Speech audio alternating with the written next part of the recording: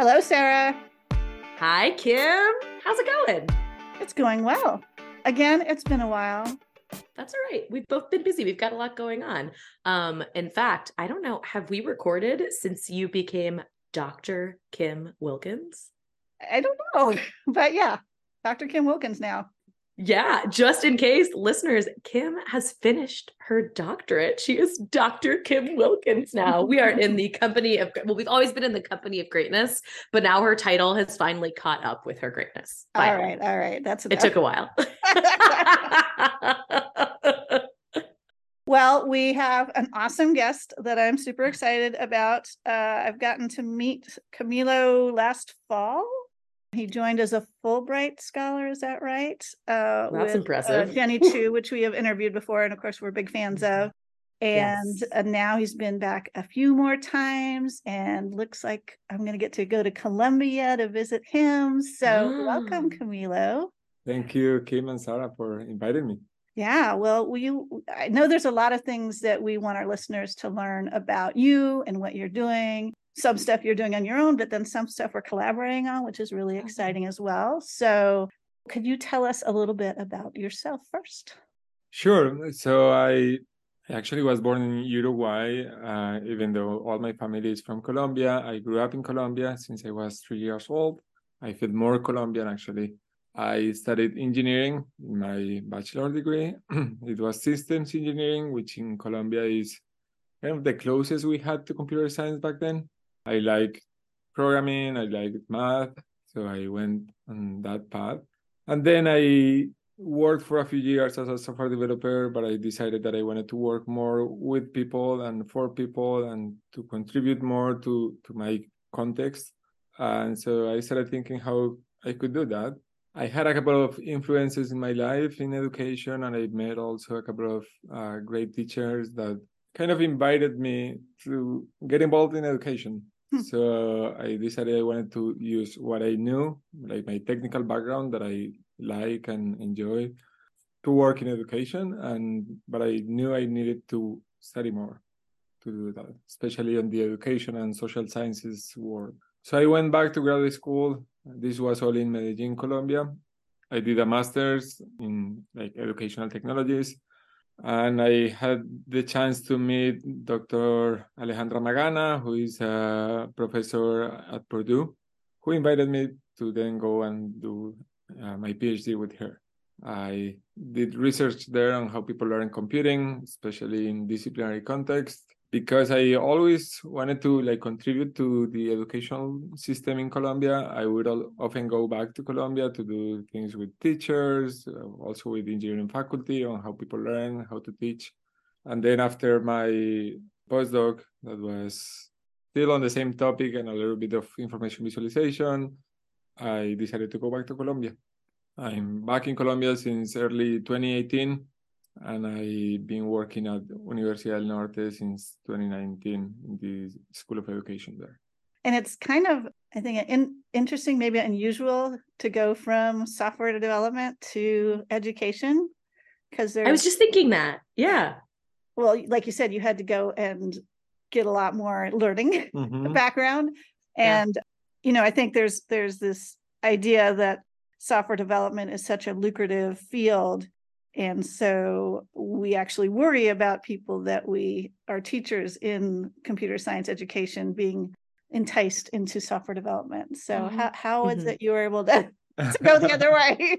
Yeah, well, so it's been definitely very interesting, and like I feel I moved from like a very where I don't know, like everything is predictable mindset from engineering to understanding that humans, we are so complex and there are like different ways to experience things and we are not easy to be predicted on. So I think I've learned a lot of like about social sciences and how to do like human, like research with humans and how complex it is to transform the educational system. So that's been definitely a great addition to my technical background. So my decision was basically because I wasn't happy with what I was doing. And for me, like I remember when I started doing my master's, and like getting back to learning every day, that was like, wow, this is what I want to do the rest of my life. I worked as a software development company. I also worked at an insurance company in the IT department. And in both jobs at the beginning, it was interesting because I was learning new things for that context, but then it quickly became kind of a little bit boring for me because especially in the insurance company, like everything moves slower in the technical side because they depend so much on that, so they don't want to risk anything. And I also was working like on my own pretty much. I had a few like teams that I was working with, but not so much with like people from other backgrounds. Like it was mostly engineers, which I enjoyed talking to, but I also enjoyed talking to other people. Like I remember I was looking at the clock and see like, okay, so when is it going to be 5:30 so I can leave? Right, like minutes in the day. And then when I went to do my master's, like I forgot about the clock, right? Like I just wanted to continue learning about education, and then started to go into working with teachers and with students, and yeah, that definitely changed how I look at my job and at my life. And so when I went to do my master's, I didn't know I was going to go for a PhD, but quickly, like 6 months into my master's, I was like, oh no, I want to do science in education. It sounds like the things that drew you to education are similar to the things that make Kim and I love it so much. It's kind of like the 3 C's, the community of seeing people and getting to communicate with people with different backgrounds, and then the creativity of, you know, getting outside of that square that you described, kind of doing the same thing every day. And what was the third one? Community, creativity. Ooh, I lost it. There was a third C. I'll remember it. I'll get there. But those are the same kind of things that Kim and I love about education: is community, creativity, and whatever the third C that was in my brain. I'm say contributing, contributing to contribution, continuing curiosity. That's what it was. Yeah. Yes. Wanting to learn new things. You know what you said about how learning new things, and you said I could do this every day for the rest of my life. This is what I want to do. There it is. Curiosity. I got there. Thank you. Thank you for coming along on that journey with me. Yeah, that's a pretty special thing when you can align your life and your goals to something that you don't have to, you're not looking at the clock. You're like, this is exciting. Oh, yeah. It might not always be the first thing you think of, or the second or the third, because like I never would have imagined myself in education when I was working in technology, because I loved working in technology. But so not only did you focus on education, but then you're focusing a lot on early education, which like my comfort zone is middle school. And so, yeah, how did that happen? I guess so actually, like my PhD was with undergraduate students, and that was basically because my advisor was with undergraduate students, but I knew that I wanted to make a contribution to my context. And while I think it's very interesting to do research with undergraduate students and working with engineering faculty who they don't actually have a education background, so it's really nice to work with them and thinking about how people learn and how to teach better. There is only so much you can do at that level because like students are already like they're committed or not to studying, they know what they want, and I think the larger impact has to be done earlier in life. But I also didn't think I was going for early childhood at the beginning. So when I went back to Colombia, I started thinking about like middle and high school. I started doing some projects. I was very lucky to get involved in a national professional development program for computational thinking with middle and high school teachers. But also what happened is that the only undergraduate program we had in my department at my university was early childhood education. So I ended up getting some like undergraduate students and then graduate students who were interested in this topic. And we started exploring that, and it's just fascinating how young children learn and how much you can do at that age, because they are still like on early stages of cognitive development. There are many things that I think you can still work on, and also what we've found so far is that we can potentially make big changes with bringing computing activities to the early years. I think both because I ended up in that context, but also because it's very interesting and you can have a huge impact. I agree. And I'm interested in hearing, I don't know if this is a global phenomenon or not, but in my experience, and I think this is pretty consistent across the US, if you're working with middle and high schoolers, they might have already gotten the message that computer science isn't for them. There are many groups that are underrepresented in technology when it comes to high school, college, in the technology profession.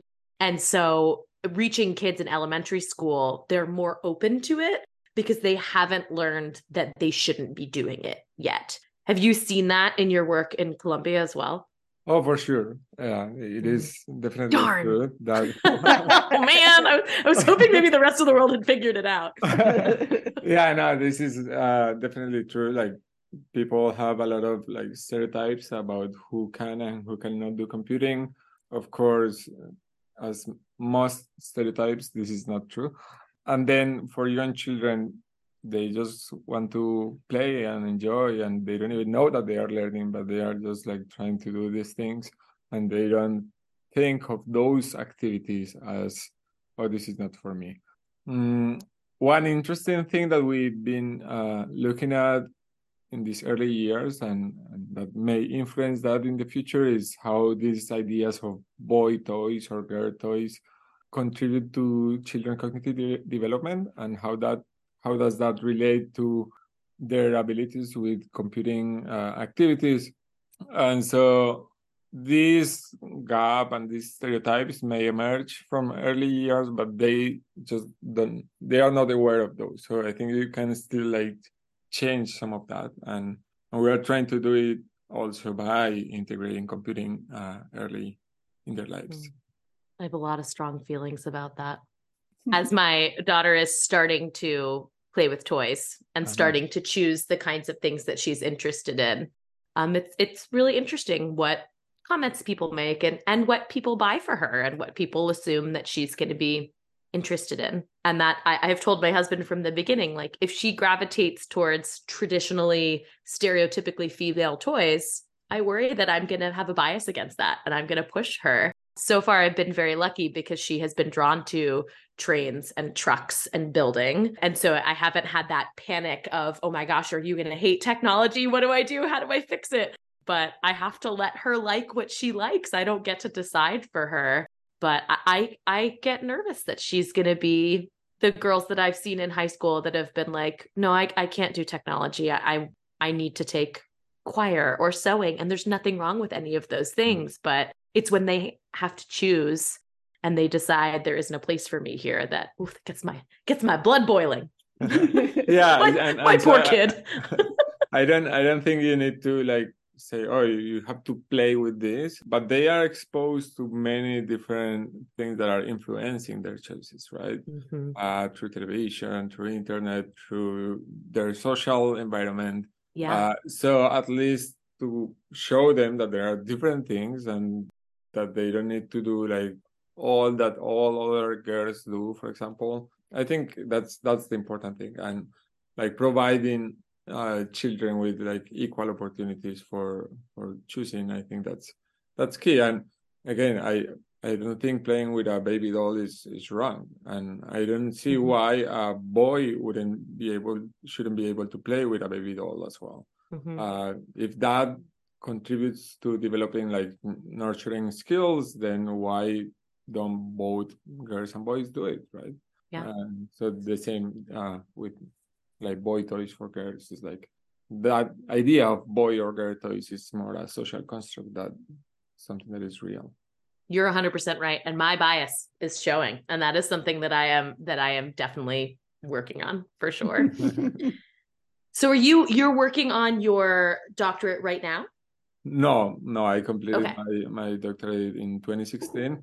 And then so I got this Fulbright scholarship to be like a visiting scholar last year here at our UVA with Jenny Chu and her amazing team. And after 4 months, we realized that that was not enough. That we needed more time. More Camilo to So we got a couple of small fundings from UVA to continue working together, and we are also writing some other proposals to expand that work. And so that's why I come a couple of times this year. And actually, last time I came with one of my PhD students. Hopefully next year there will be another of my PhD students who is doing data science education coming to UVA. Yeah, so that's we are trying to get this to be a long-term relationship. Yes, and global. So what we launched is the Global Center for Equitable Computer Science Education. And so can you talk about a little bit about what our goals are for that? Yeah, so I see it as a way of organizing a little bit of the work that you guys with Jenny did here and what I do with my team in Colombia, and then thinking a little bit bigger and more systematic. So basically, we launched the Global Center for Equitable Computer Science Education last March, where we are doing like 3 main things. We are trying to understand how children learn computing in different contexts. How can we design learning experiences for specific contexts, and things like how these contextual factors, such as the toys they play with or the culture that is around them, influence their ability to learn. And this is not only for young children, although that's like a big focus right now, but both the design lab here and my team have done work with middle and high school as well. And we are also looking into bringing that to rural context, so what does that entail, etc. That's the first thing, understanding how children and young students learn. And the second one is providing capacity building for teachers. So both the design lab at UVA and our own group do professional development for teachers to integrate computing into their classrooms. This is a huge thing right now because like everyone is saying, no, we all need to learn computing, but there are not many like pre-service programs for computing or even for in-service professional development programs. So we are providing capacity, but also understanding how does that happen, because many of the teachers who are in the schools, they don't have the technical background, but it's not only the technical background, but the pedagogical background. And then we also know there are all these stereotypes of, oh, this is not for me, this is not for girls, this is not for... So how can we address that from the professional development program perspective? So we do research in how they develop these knowledge and skills and how they take that to the classroom. And the third thing that we came up with is about developing accessible devices. Because some of the devices that we've been using in research, like some of the educational robots we use, are quite expensive, specifically for Latin American context. So last year, we launched a professional development program for computational thinking in early childhood education for Latin America. And we were very happy to see that a lot of teachers got enrolled. Like we had like 700 teachers from 10 different countries enrolled. And when we were discussing these technologies, they asked, oh, so how much is that? And it's like, well, this single robot is $100. And that's like a lot of money for a single robot that is only for pre-K for a like public school in Latin America. So we started thinking, well, we should probably think about ways of making this accessible. And we are partnering again with the design lab here, and like part of the Global Center is let's try to design a device that is accessible, but even if it is low cost, it doesn't mean it's like low performance. It's like a good device. And I think it has a lot of potential because it's quite more flexible than the solutions that are out there right now. And we want to make it so the teachers can build it themselves if they want to. And it also uses a device called the microbit that we've used before for middle school. So potentially a school could use this device not only for pre-K, but for later in the school, like other school levels as well. So that's like the three like pillars of the Global Center. Understanding how children learn, providing capacity building for teachers, and developing accessible devices for everyone to teach computing. Oh my gosh, that's so fascinating. And I don't know how long it took to narrow down your kind of research and focus to those three pillars, but you've just nailed it.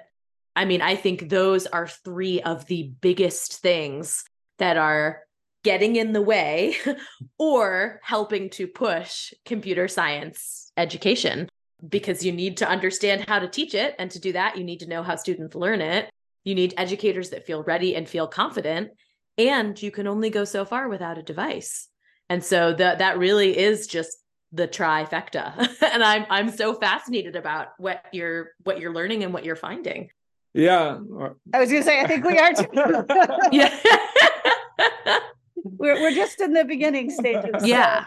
But that's also really exciting. And I think for our audience, I'd love to invite participation. Like if you're a teacher out there, this sounds fascinating to you and you'd like to get your hands on a prototype, we are definitely looking for educators to test things out, for companies if they're interested in getting involved and providing some monetary support. Yeah, we're on the ground floor now. So anybody who wants to get involved. And I'm really proud to share that the company that I work for, Bird Brain Technologies, we are on that ground floor with you and sharing the inspiration behind our robots. And, our mission is to create equitable computer science education for all students and supporting all teachers. And so we jumped at the chance and want to try to find a way to make it work. So other companies, we have thrown the gauntlet. Please come join us. There's plenty of space for you. Yeah, I think this Global Center has helped us to kind of organize those ideas. After we launched the center last March, my university wrote we have also a podcast, so maybe this is the first English speaking podcast, but the other one helped because the main bank in Colombia asked us oh, we want to get involved, how can we work together? And it was because there is this idea of we want to do how students learn, do capacity building, and then provide accessible devices. They want to do, for example, they want to work on with rural youth. And so for that, we've been working on a proposal for a couple of years now on how can we bring this for agricultural context. So children who are, I don't know, the children of farmers can do digital agriculture projects. So they learn about computing, they learn about science, they use computing technology to predict how the crop will grow, or to design an automated watering system for the crops. This is important because it has to be for a context where there is agriculture, right? We don't, not all the rural contexts are agriculture focused. So that's how we bring the context to make it relevant for students. Yeah, so I also want to extend the invitation for companies and organizations who want to get involved. We can think about things that are relevant for you, but also that contribute to making computer science education accessible and equitable for everyone. I think there was a time where computer science was considered a standalone subject that was kind of siloed. And if you studied that, you studied that. And I think that it has totally busted out of that. You mentioned agriculture and how computer science is embedded in agriculture and manufacturing. It's embedded into fashion and education. It's embedded into finance. There is no career that is not touched by computer science and computing right now. And so it's a reason that all students need it. And I've seen that in the middle schoolers that I was working with robotics 6 years ago. They talked about studying computer science and becoming engineers. And the students that I'm working with now with robotics and computer science, they're talking about using it to be zoologists and to be astrophysicists. they see that it's everywhere now. And if they study computer science and engineering, it's to go use it in one of these places, not to necessarily go and be a programmer. It has really, whether the adults are aware of it or not, I think the definition of computer science and what you can do with it has really changed with young people. Oh yeah, there is. I think this is a number from like 2015, so it may have even changed. But I think Marcus Dial from University of Michigan, he said that 9 out of 10 jobs that are using computing and programming are not software development, but are like people who are working in their disciplines, like biologists, educators, engineers, who use programming for their field and not necessarily for doing software development. And software development, of course, is important, and there is a lot of jobs in that, but also in many other disciplines. And I also wanted to connect that to, like, especially in early childhood and in elementary school, computing has been integrated a lot with math because they have like many natural synergies. So math and numeracy skills are foundational skills for children as they grow. So I think if we bring this from early years, we could potentially contribute to that. Actually, that's one of the things that we've been finding when working with young children, that this may actually help develop these special skills, which are predictors of math learning, science learning, and even programming learning. So I think there is a lot of potential with bringing computational thinking and computing education in general. Yeah, it's very exciting. Is there something that you would say to educators who are listening? Like what could be a first step if they are feeling like, yeah, I need to get on this. I need to get on this train. I'm late to the party. What are some first steps they can take? Well, so the first thing is, so don't be afraid and don't think of computer science as complicated computing language or something that is not easy to talk to. There are many, many different tools right now that you can use to start with simple steps. I would suggest try to think, how does this connect to what you teach currently to make it relevant? Then in terms of like specific tools or activities, there is this idea of unplugged activities where you don't even need a device. You just use, manipulatives or things like that to demonstrate an algorithm. I personally think that a key element around the idea of computational thinking, and of course computer science, is algorithmic thinking, because you do debugging of an algorithm, you do the composition when you are doing an algorithm, you do abstraction when you do an algorithm. So I think even though these are all constructs that they mention around computational thinking, a main one I would say is algorithmic thinking. So using unplugged CS is a way of doing it. There are many different resources for that. Then once you want to go into the device, unless you are working with like young children, that you may use like a robotic device. For elementary and middle school, I would go for like block-based programming. And there are, again, many different languages for that. Make code for the microbit, Scratch is probably the most famous one. There's Snap, there is Alice. Many different ones. And that helps a lot because it reduces the cognitive load that children experience when they first engaged in programming. I think for writers, there is this idea of like the blank page. How do you start writing? Well, it happens the same for programming, right? Once you don't have nothing, when you have nothing and you don't even know how to express in that language, in this case, the programming language, is just very difficult for them. So getting early successes, like with block-based programming, where you can just like drag and drop an instruction and see what happens in the screen, I think that's very helpful. So I would say those are the main things. Make it relevant for you and think about starting small and build on top of that using things like unplugged CS or block-based programming. And just try it and try it again. That's how we do it in engineering. Oh yeah. Don't be frustrated, and especially when you work with humans, you will learn that you need to try one thing, maybe that didn't work for everyone, try something else and bring different ideas to the classroom. I love it. Me too. I have nothing to add. Copyright that. Print it on the poster. We're good. So Sarah, do you want to ask your favorite question? Does she remember what it is? Let's see if she remembers what it is. I have so many favorite questions. And on Flocking Amazing, my favorite question is different. Is it how do you want to change the world? Yeah, something like that. Okay, just checking. Okay. I would love to ask my favorite question. Camilo, how do you want to change the world? Well, I think I've been working on that over the last 10 years at least. I would have to agree. Yes. I don't know. Like, I feel for myself, it's been an interesting ride to move between like this idea of being an engineer and getting things done, being pragmatic, but also understanding the complexity of humans and understanding that even if you design everything as you wanted it to work, it might not work like that. Mm-hmm. So I would say I'm trying to change the world iteratively. Trying to use evidence of how things work to improve in the future, and trying to work a lot with people also from many different backgrounds, both in terms of like their professional background, but also in terms of their context.